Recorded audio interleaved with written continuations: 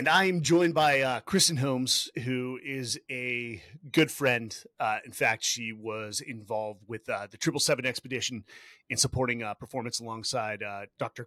Kirk Parsley, who we could go on and have conversations about for 3 hours, but we won't do that. No, Kristen, how are you doing today? I'm doing great, thanks. Good. Really good to see you, Mike. You too, man. You too. In the intro, impressive resume. Not only a great athlete, but you won 12 titles in the 13 seasons that you coached, and it was Princeton field hockey, correct? Yeah, that's correct. Okay. First off, you must have inherited a team. Did the first year that you took over, did you guys win the title? We did. Yep. What is it about coaching leadership that you attribute to your success? Yeah, I mean, I think we had a pretty robust infrastructure that was a performance education infrastructure that was a core differentiator. It wasn't just, it served as our recruiting platform. So I think in the recruiting process, I think you can over glamorize what the experience is about. And I took kind of the opposite strategy. I was like, look, this is going to be really hard. It's going to be the hardest 4 years of your life.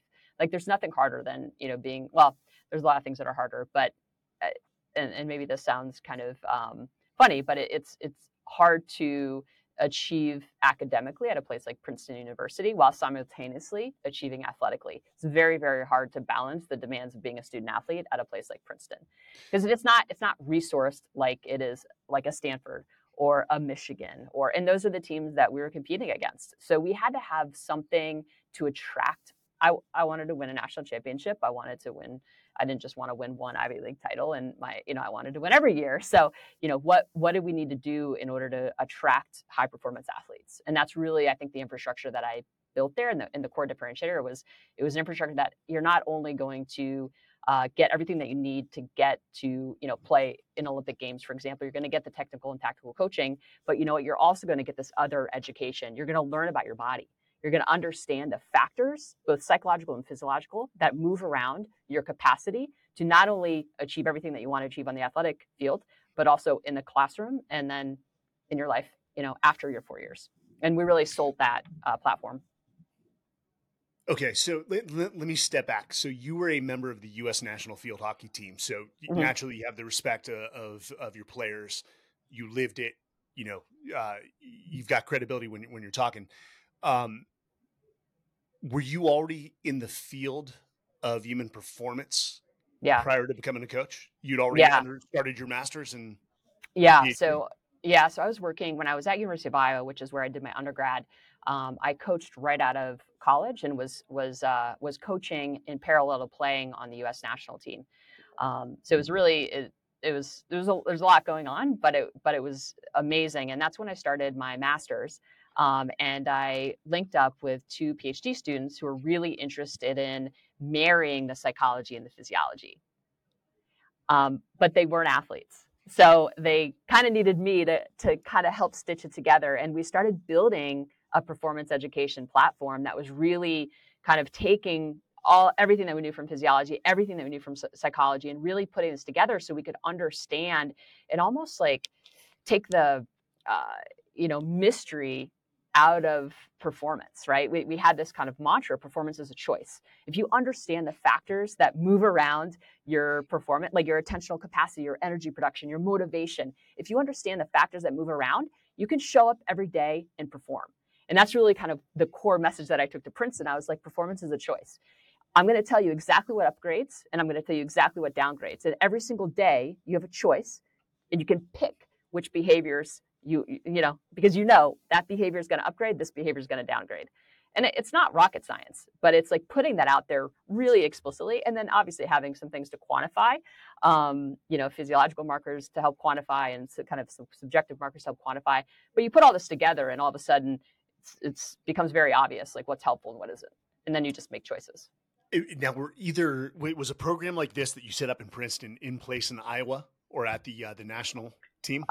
No. So I kind of, started kind of to stitch it together at Iowa, and then I left. I actually started my own business, and that was recruited to coach at Princeton. So there's kind of a 2-year gap where I really continued to develop this model, and was testing it. I kind of started a national camp coaching clinic business. So I was in 17 different locations across the U.S. I ran this business for like 17 years, and it was amazing. So I got to kind of test these principles around coaching and kind of develop a framework and a curriculum. And then I kind of brought that to Princeton and just iterated on it over the course of my 13 seasons, and pulling in all sorts of intel from the incredible Princeton ecosystem, like folks like Daniel Kahneman. And Yeah. I probably have 3 degrees just from like auditing courses, but from neuroscience and psychology. So I kind of continued to kind of build I guess just a model that was pretty rock solid, and I think stands up to all the science that's evolved over the to today.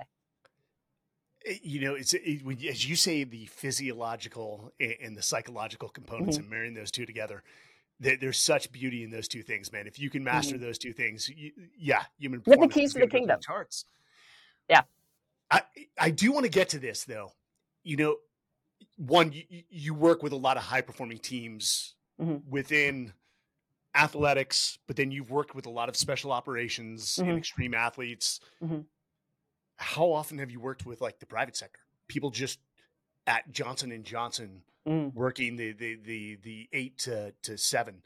I mean, have Yeah. you studied human performance in that realm and how you again pair the psychological and the physiological sides to get more performance out of your everyday warriors? Absolutely. Yeah, we did a really beautiful study with McKinsey, actually, in collaboration with McKinsey, where we looked at CEOs, and we studied all sorts of different types of variables. We actually took measures from their direct reports as well to kind of stitch together a story. But it was called the Executive Leadership Program, and we're actually in the analysis phase. But one of the things that we tested was psychological safety.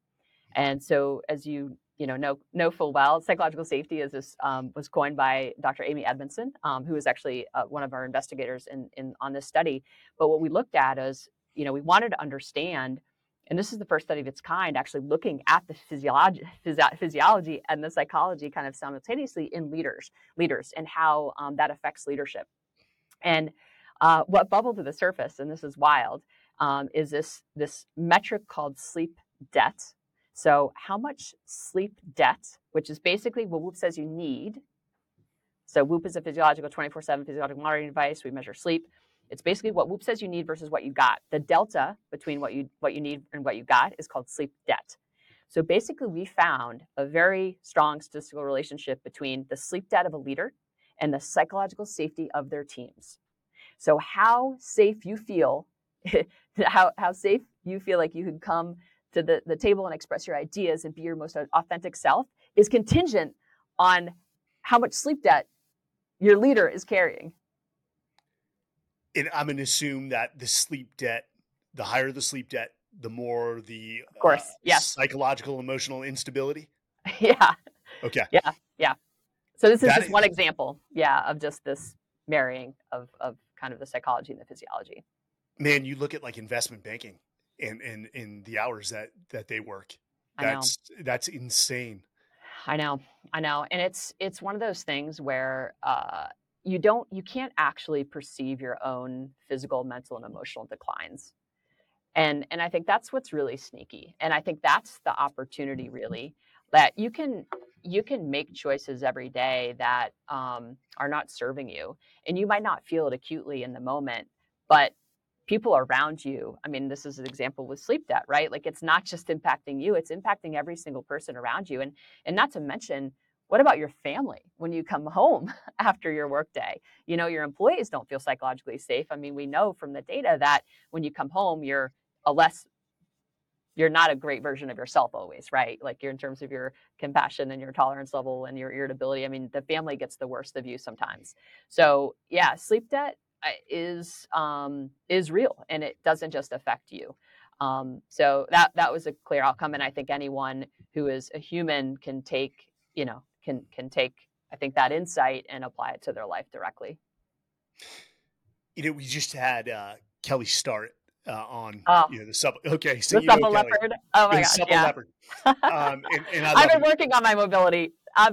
It's not a strength. I'm just a meathead, like I just, I've always pushed around heavy weight, and I mean I'm fast and agile, I suppose, but yeah, mobility has never been like a huge strength. So, but I've been like rocks, like laser focused on it. So It yeah. he actually brought up the fact that like this generation is more mobile than we were.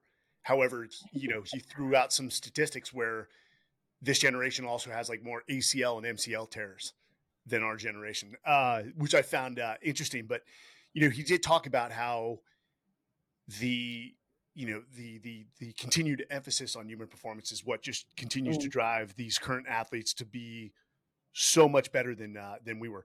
As you look back at Iowa and the national team, Mhm. were there things that you just laugh about that like the coaching staff or the system was just doing completely wrong I mean, to maximize performance? And I'm not trying to call people out. It's just no, no, it no. was They didn't what was know. understood at the They time. didn't Yeah, know. Yeah.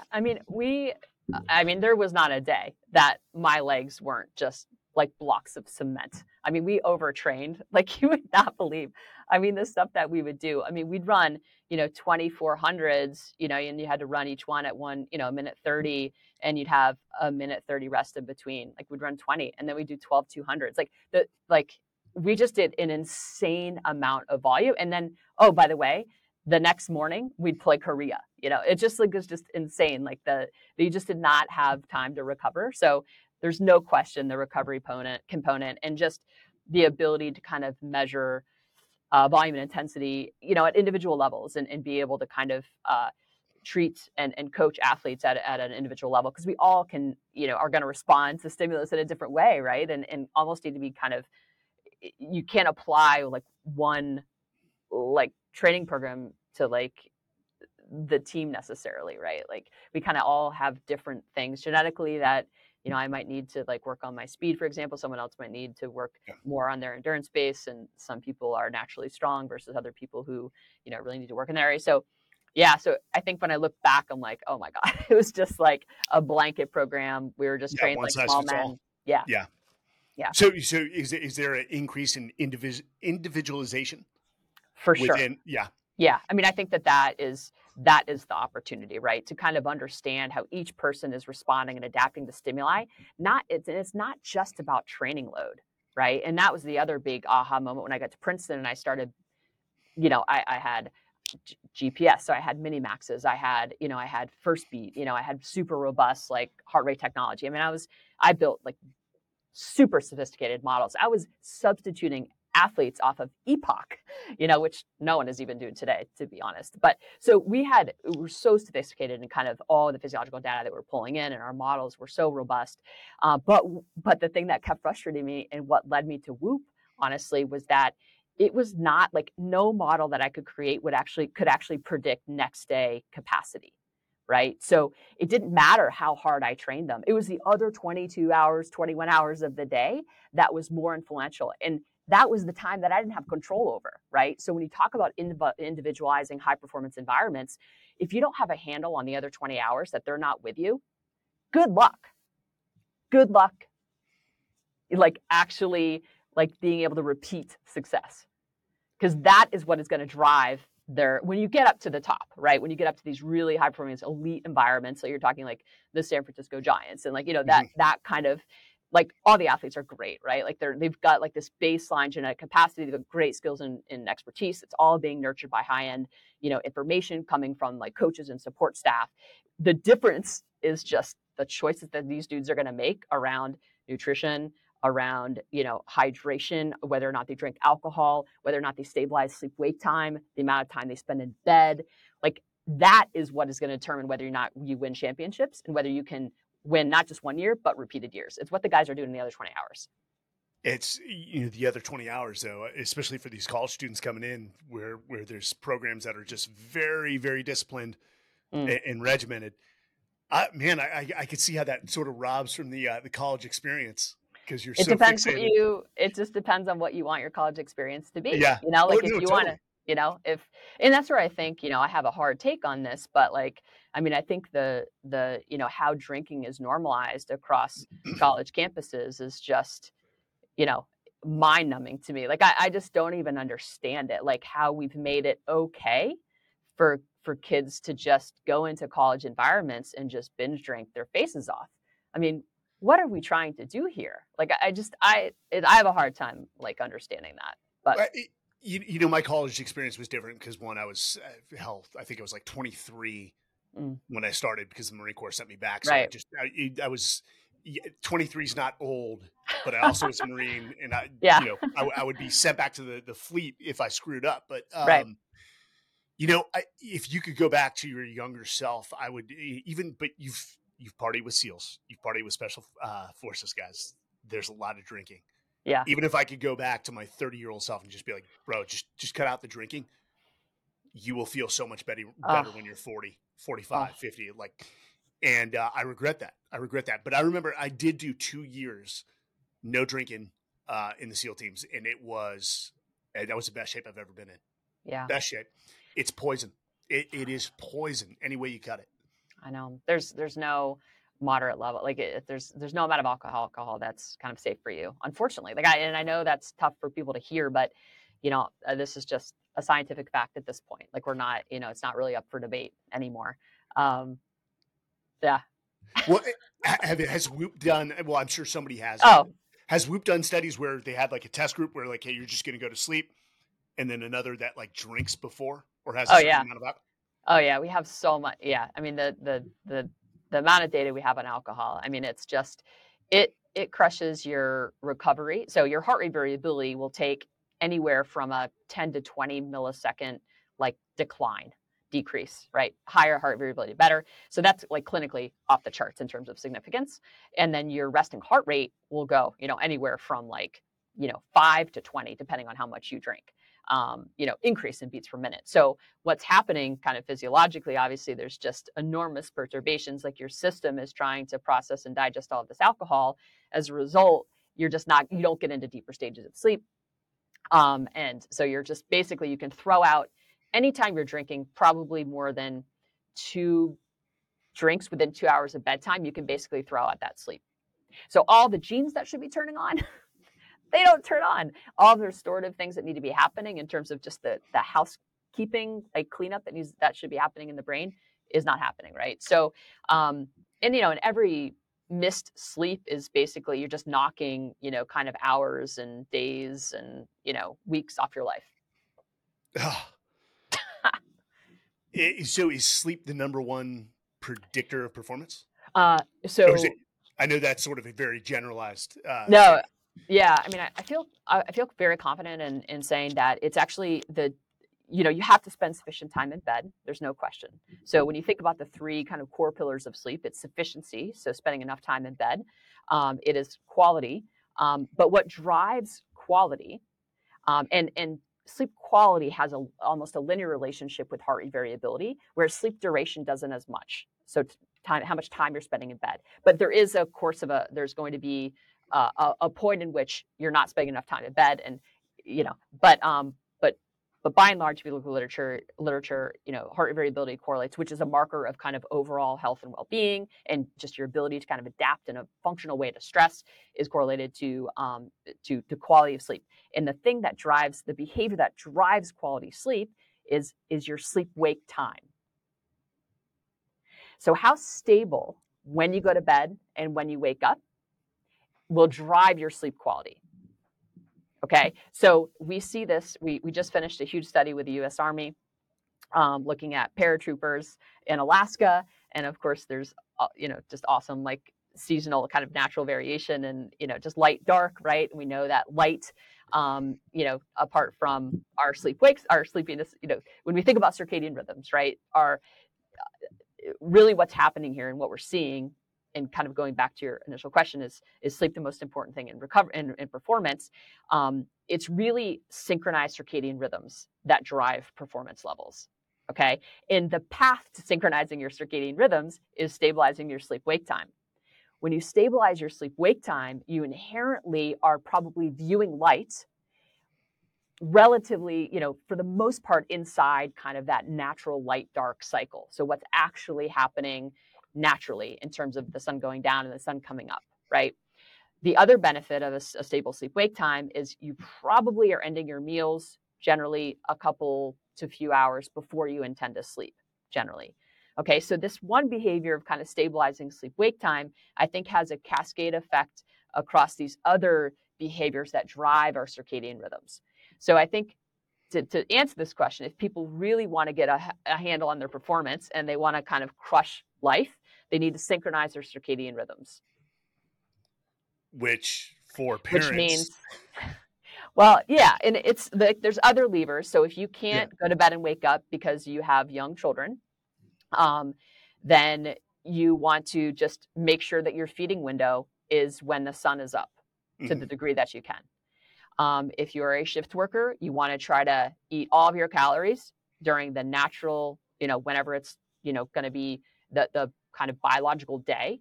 And when you're working at night, you want to try to, not eat very much, just to kind of keep that regularity and again, try to, you know, do as much as you can that in a way that, you know, basically endogenously, like our clocks are kind of expecting certain things to happen. And when we create a lot of variation between what actually is happening and what we want to do endogenously, that creates this misalignment or that desynchronization. Mm. And that is what leads to metabolic dysfunction.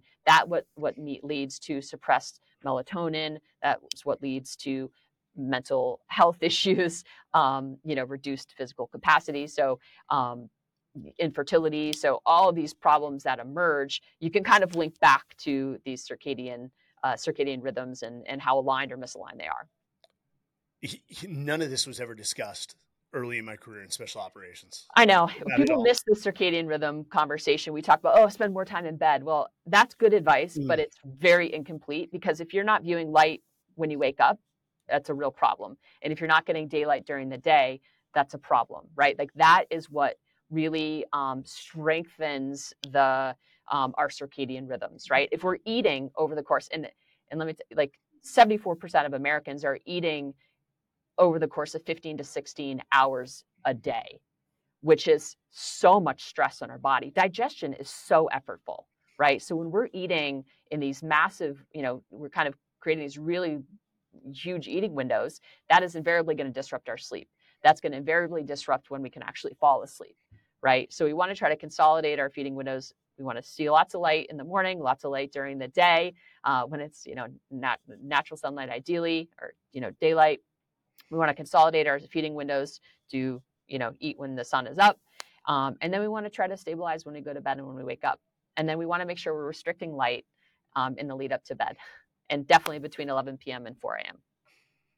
As you're talking through this, I'm pretty much visualizing how many rules I break. I Um, know, but most people are, and that's why we have a crisis of metabolic disease. That's why we have a crisis of cardiovascular disease. That's why the world population has never been unhealthier, right? Is because we're just asking our body to do stuff that it's just not built to do. We have not evolved or adapted to blue light after the sun goes down. Like we just haven't, right? So as a result, we see real effects on our dopamine system and the mood and the circuitry in our brain. Our mood is compromised when we're viewing light between the hours of 11 p.m. and 4 a.m. Right? We see this. We know this. It has a pro-depressive effect, right? So you're depressed. Well, you can kind of link back to all these things that I'm talking about. let me ask you this, because you said you just finished a study with the U.S. Army and the paratroopers. So, one of the funny phrases in the military was sleep deprivation training. Hey, this is going to be really rough. Sleep deprivation training, food deprivation training. Can someone train to sleep deprivation? Does the body adjust? Or no matter what you're doing, it's going to impact performance? No, you adapt to a lower level of performance is what happens. It's like, okay, let me ask you this. Does getting heat stroke make you more equipped to handle heat?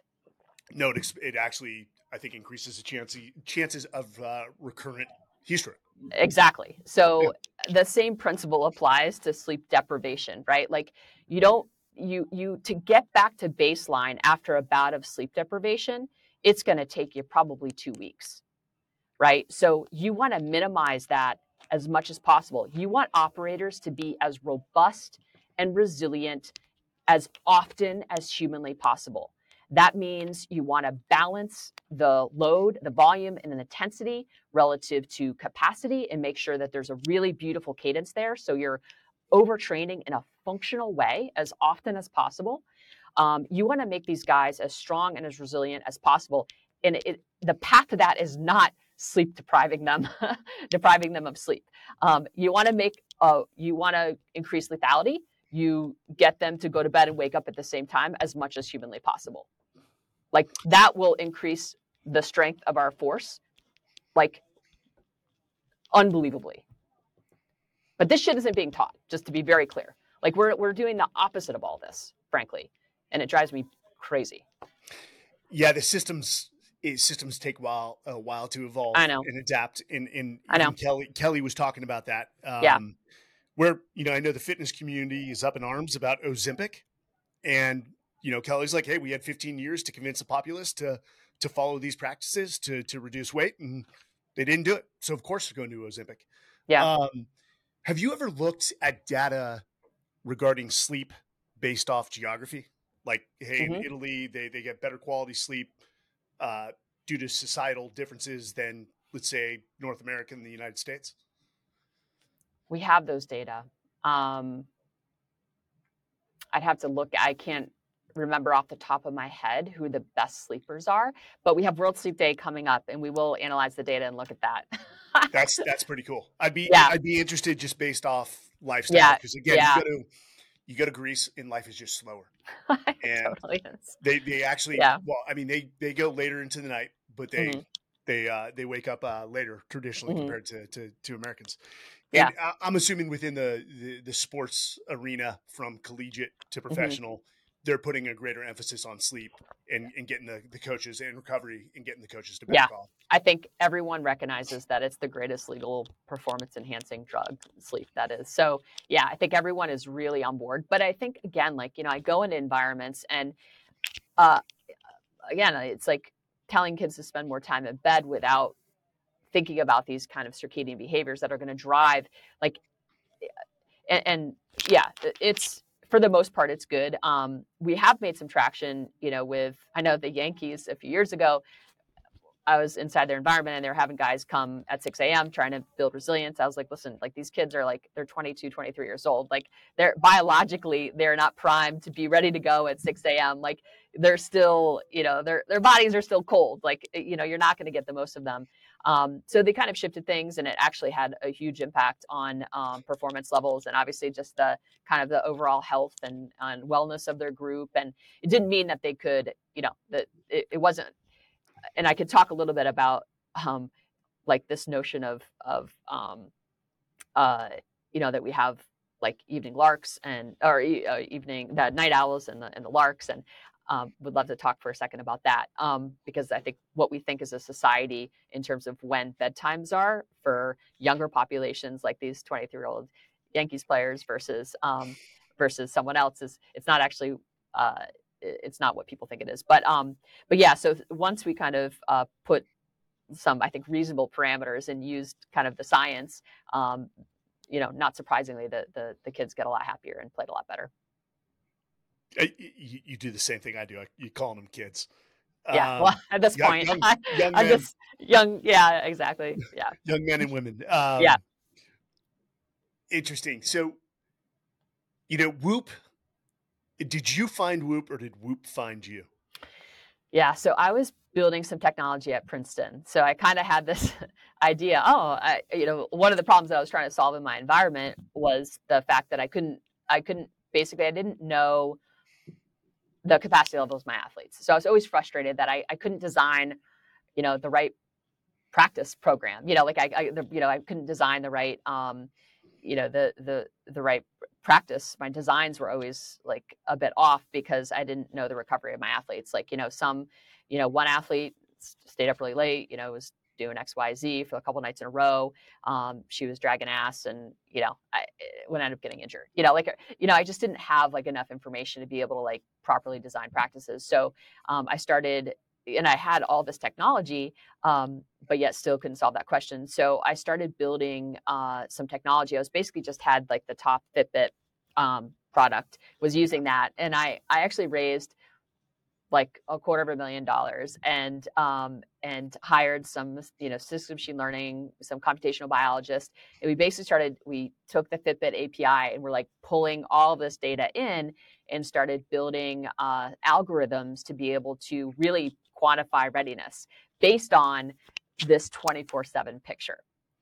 And we got through beta, got really far down the track. Of course, I hadn't started building hardware yet. I was just wanted to get the algorithms right off this heart rate data. We had some really interesting features around mental health. Of course, a lot of my background is in psychology, so I was like Mhm. pulling that in, which is really cool, subjective data, and it was actually part of like most loved feature. But we had sleep and we had readiness. This was before Aura. I had a readiness score, and it was actually like really starting to give us some really valuable intel, and helped us kind of really get be able to, I think prepare our athletes better. We were reducing injuries, like it's pretty sweet. And so anyway, throughout the process, I was basically giving a presentation to our varsity club, and one of the guys on the call was an investor in Whoop, and he was like, "Oh, have you heard of Whoop? This sounds just like Whoop." I'm like, "What are you talking about?" I Yeah. like, dropped in a puddle of tears. I'm like, "Someone else is building this? What?" I thought I had like, he's like, "Yeah, and they have like hardware too." I'm like, "Oh no." So anyway, within 48 hours, I was in New York sitting down with Will Ahmed, who is our CEO. Yes. And we were just kind of exchanging war stories. And yeah, and he invited me up to Boston, and yeah, and offered me a job. And that was like 7 years ago. That's insane. Yeah. I mean, so it's almost like we're now at a position where you can collect near 24 hours of data. Of course, yeah, you got to recharge. Truly. Well, Um, Whoop, you don't have to take it off your wrist to charge. You just put the battery on that's top. right. That's So right. we do That not was miss ingenious. a second of data. Yeah. Yeah, that is right. I completely forgot that. Yeah. Is there such a thing as too much data? And let me sort of Yeah. qualify that even further. Do you guys have the ability to then take all the data that you're getting and put it into algorithms that can allow people to make better educated decisions with regards to performance, sleep, and recovery? I mean, that's the goal, right? And Yeah. I think what's important is like we train we don't buy data. We collect every single piece. Like we do our very own data collections and train our data off of our own data collection. So we're not just buying population data and applying that to our models, which every other wearable is doing. As a result, we are the most accurate by far. It's not even close on the market, in terms of our heart rate and heart rate variability. All of the data that basically drives our algorithms and our features. Will Whoop continue to look in terms of form factor the way it does, or will, in your Yeah, opinion, do you think it'll evolve to a different form? yeah. I mean, I think we're really committed to the idea that we don't really want to be a watch. Yeah, yeah, I think there's a lot we can do with haptic. Just like when you're getting, hey, I want to train zone 2 today. Imagine like, zzz, that'd be super helpful, right? To kind of keep you in this heart rate threshold without having to look at a phone, without having to, but just. So I think there's a lot we can do without a watch face. But I love the idea of not getting pinged and notified. And I make a choice when I go in to look at those data. So I don't know, who knows? But I think as of right now, we're really committed to just passively collecting this data and allowing our member to go in and look at the data when they see fit. At what point do you guys get further into the education game of human performance in terms of providing additional or more educational content than you guys produce now? Yeah, I mean, I think we're really trying to figure out how to elegantly bake Yeah, that into the experience, right? So it's almost like, I mean, I do appear in videos in the app, yeah. kind of, but I think like where we really need to get to is I think at this point, and you kind of alluded to it, there's a lot of science, right? Like I think we have a pretty clear understanding of how do we actually need to apply our effort if human optimization is a goal, right? If we're really Mhm. interested in kind of managing and controlling the trajectory of our health, how do we need to apply our effort across these three pillars? Like we can be way more explicit about that. So I think for me, like that's really what I'm trying to push at Whoop Yes. is that we need to bake in this point of view and create mechanisms within the experience that enable us to do those things, whether it's a zone 5 training. And we can track all this, but we don't necessarily have like a point of view. And I think that to me is like this next step is like, let's really like double down on sleep consistency. We see it bubbles up in every single study as being predictive of physiological and psychological resilience. Like, let's like surface that and make it really a super elegant experience. So people are very clear of like, hey, this is the minutes of of variability that's tolerable for you physiologically. Like this is what you can get away with. This is what you can't. And then people can make very clear choices, Mhm. right? And then I think the next step is okay. Then let's show you a model of yourself 15 years from now if you continue down this path. I love that idea too. Well, it's almost like your investment mechanism of the Yeah, compounding interest of, hey, if you make these changes, not only will your skin look younger, yeah, yeah, age won't age. yeah. I mean, I like that. yeah, it's kind of this digital twin kind of concept that, yeah. So you've been looking at this data for 20 plus years now. I mean, Hmm. you started when you were 15. Yeah, that's right. Um, Totally. yeah, and when I'm sure you get it from people where they're like, "Hey, what are those 3, 5, 7 things Mm, that you recommend I focus on?" yeah. Uh, for the listeners, like, hey, you already said it. Like, make sure you're getting that circadian rhythm, eating during those Hmm. the period of light. What are those things that you try to like just hone in on very quickly when people ask? Yeah.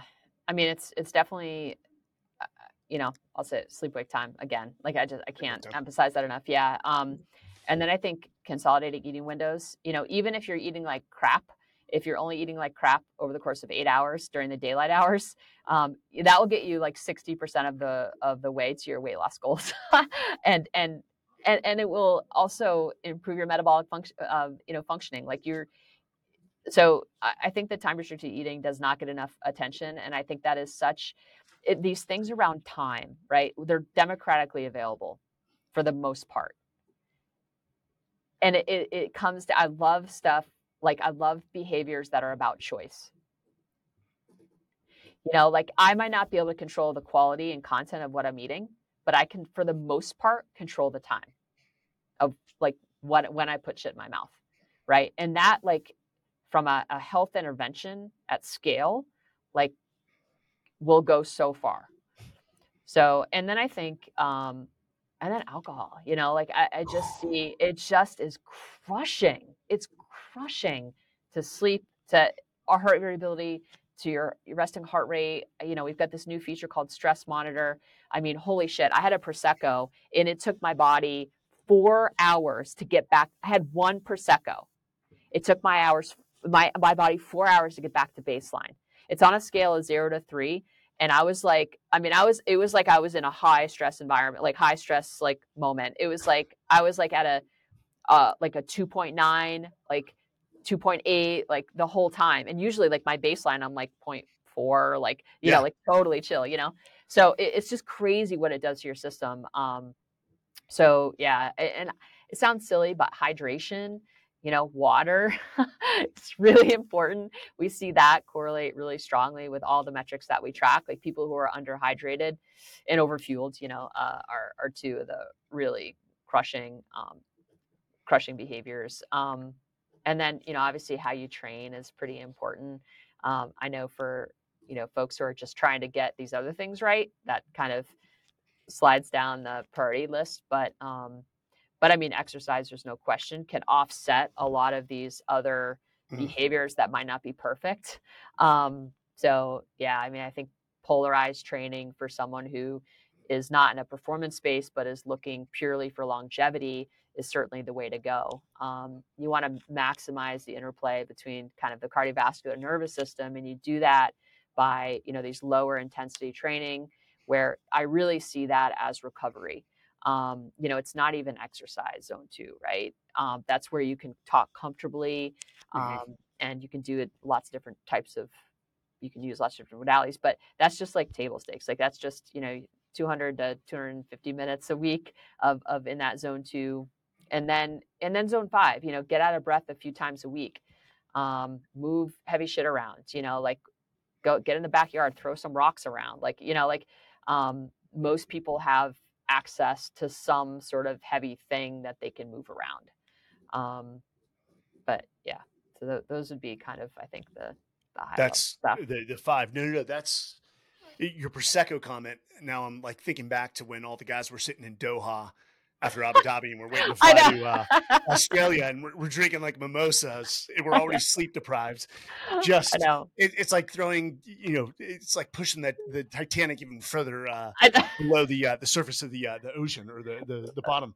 That's right. Let me ask you this: in again, Kelly Start, but we all know this. Like the 10,000 steps Mm, is like the hot thing subject mm, right now. But yeah. uh, primally, we were nomadic. We were always moving. Mm, Have you seen a difference in performance with mhm, regards to people that move more, mhm. or at least make it habitual to get up and go walk 2,000 steps here and there? Yeah, I mean, exertion levels correlates to psychological functioning, and we saw this in our U.S. Army soldier. So exertion, calories is a good proxy for exertion, right? So the more calories you kind of burn, generally, like the happier you are. And you can think about it like that's like the choice that I make to go out and have coffee with my friend or to, just, I don't know, go for a walk or just to work out. Like when we are feeling well psychologically, we tend to move more. So there's a very strong relationship in that study between exertion levels, calories burned, and psychological well-being. And then we also did a study with 70,000 Whoop users. We had 6 months of mental health data. So we're looking at general anxiety.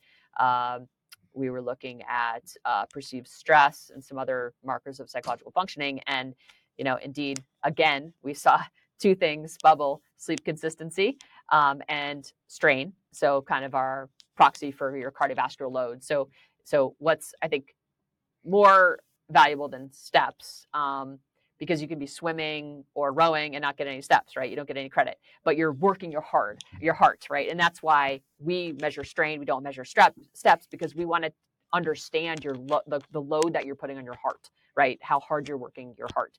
And indeed, we see the harder you work your heart, actually, that seems to correlate really strongly with psychological functioning.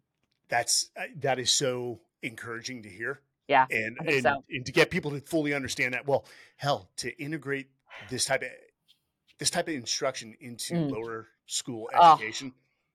I know. We've got, it's so cool. We've got our, the between the ages of 13 and 18, like that, like when you look at like how the type of users and just the stratification of our user base, that's just like growing. We don't even market to those to kids, but more kids are using it. And I love that moment where we'll be able to really, get in the hands of kids and kind of help them think about their body and really be empowered by understanding their body, and most importantly, that impact of behaviors on these metrics that are going to influence their mental, physical, and emotional well-being. I think that there's nothing more important for a human being is to understand the consequence of their choices, right? And how it impacts the trajectory of their health. Again, I'm blanking on his name, a psychologist, but he basically said that mental health is a metabolic issue. Mm. He actually, so they did a lot of data with the keto diet that when Robert people, Lustig. he just recently wrote a book. This is Mm. my brain, from my community. We are nothing but gray matter. But it was very interesting where he said the Mm. ketogenic diet, they found a massive reduction in anxiety and stress and Hmm. mental strain. Hmm. And then when the people came off it, literally in a matter of a day or two, those symptoms, stress, Hmm. anxiety, came Hmm. back. Yeah. And so, yeah, I mean, it goes to the diet, but so There's no question. I mean, what we're putting in our bodies has a massive impact on every aspect of our health. There's no question. Yeah. This conversation could go for days, and we'll have you back on because I've got a lot of questions. Even with diet and the data you've seen Mm, with regards to specific diets mhm, is a podcast in itself. mhm. So you are hosting Whoop's podcast, is that correct? So Will Ahmed is officially the host, but yes, I do Uh, host a Okay. majority of them. Where can people find you to Okay. listen to all the content that you're putting out and Yeah. educate themselves?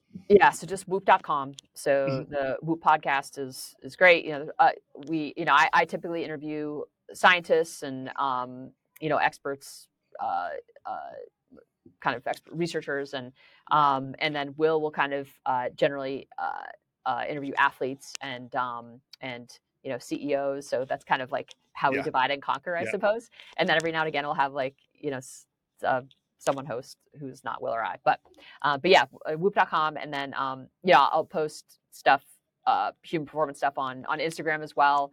Just Kristen Holmes, 2126, something like that. And then LinkedIn, I definitely try to like post some things. I'm not really good on either one of those platforms, honestly, but yeah, I try to throw some stuff that's relevant for folks and hopefully is helpful. Well, we will drop all the links to the platform as well. For the listeners, I would say this: invest in a Whoop. You will start to become addicted to checking your sleep in the morning when you wake up with all the Yeah. data. And Kristen, remind me, it usually takes.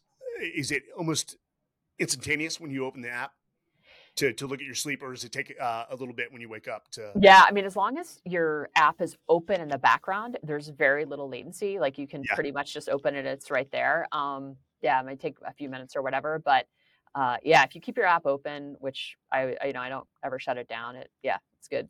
What's interesting is, and I'm not saying you're going to throw the Whoop off, but you'll be like, oh man, I slept well. You look at the data and you're like, I woke up tired the previous morning, but the data shows that I had worse sleep. Mm, It's interesting, and then you start to think like, well, what was the difference between that and that? And it's amazing. And Whoop is a tool to aid with your human performance. So go check out Whoop, invest in it. Even if you've got other family members, even for the guys on 777, they were always opening the app and being like, yeah, I got good. My rest was this. My heart rate variability was this. mhm. It becomes like a inner group challenge of who Yeah, slept the and best. and what was great with 777 is I think a lot of the guys used it they had a baseline before that, excruciatingly taxing mission, and then, when they got home, they were trying to kinda get themselves back to baseline, so, you know, Nick Nick Cush and I, like, chatted a ton, like, when he got home, he's like, "I'm struggling." Um, but yeah, it's great to just kind of see where you're at, and when you have moments in life where things aren't where you've got a really hard mission set, or you've got the playoffs, like I think it's important to understand like what that does to your body, and how do you not just adapt to a new lower level of performance, but get yourself back to neutral, right? Because if you keep doing that, then all of a sudden, like you're dead at 50. It's just like, hey, how can I lower the bar? What's the bare minimum I can do? Yeah, I mean, And thank you for calling 777 an excruciating mission. Because every time I bring it up, and I'm like, it was so tough. My wife just like stone faced. She's like, it was a boys' trip. I'm like, no, it wasn't a boys' trip. She's I like, it was know a boys' trip. it was a little bit of a boys' trip, but you guys did have to really you had to really haul ass. There's no Yeah, question, and the it was data fun. support that. We and at the end of the day, and I will say it, the quality of your support team is always one of the largest Oh, indicators in whether you're going to be successful or not. From you sending texts about guys in the performance to Missy mm, Tonis, who was working American Airlines yeah, for last minute contingencies, to star. Kirk, it was awesome, and for that Oh, I do owe you. Let's just get to the documentary release in February. yeah, We don't know where yeah. yet. Maybe Hollywood. We'll see. But I think it'll be a good reunion for all of us.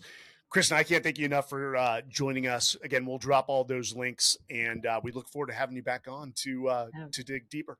I appreciate that. Thanks so much, Mike. It's All been right, fun. guys. Thanks. Bye.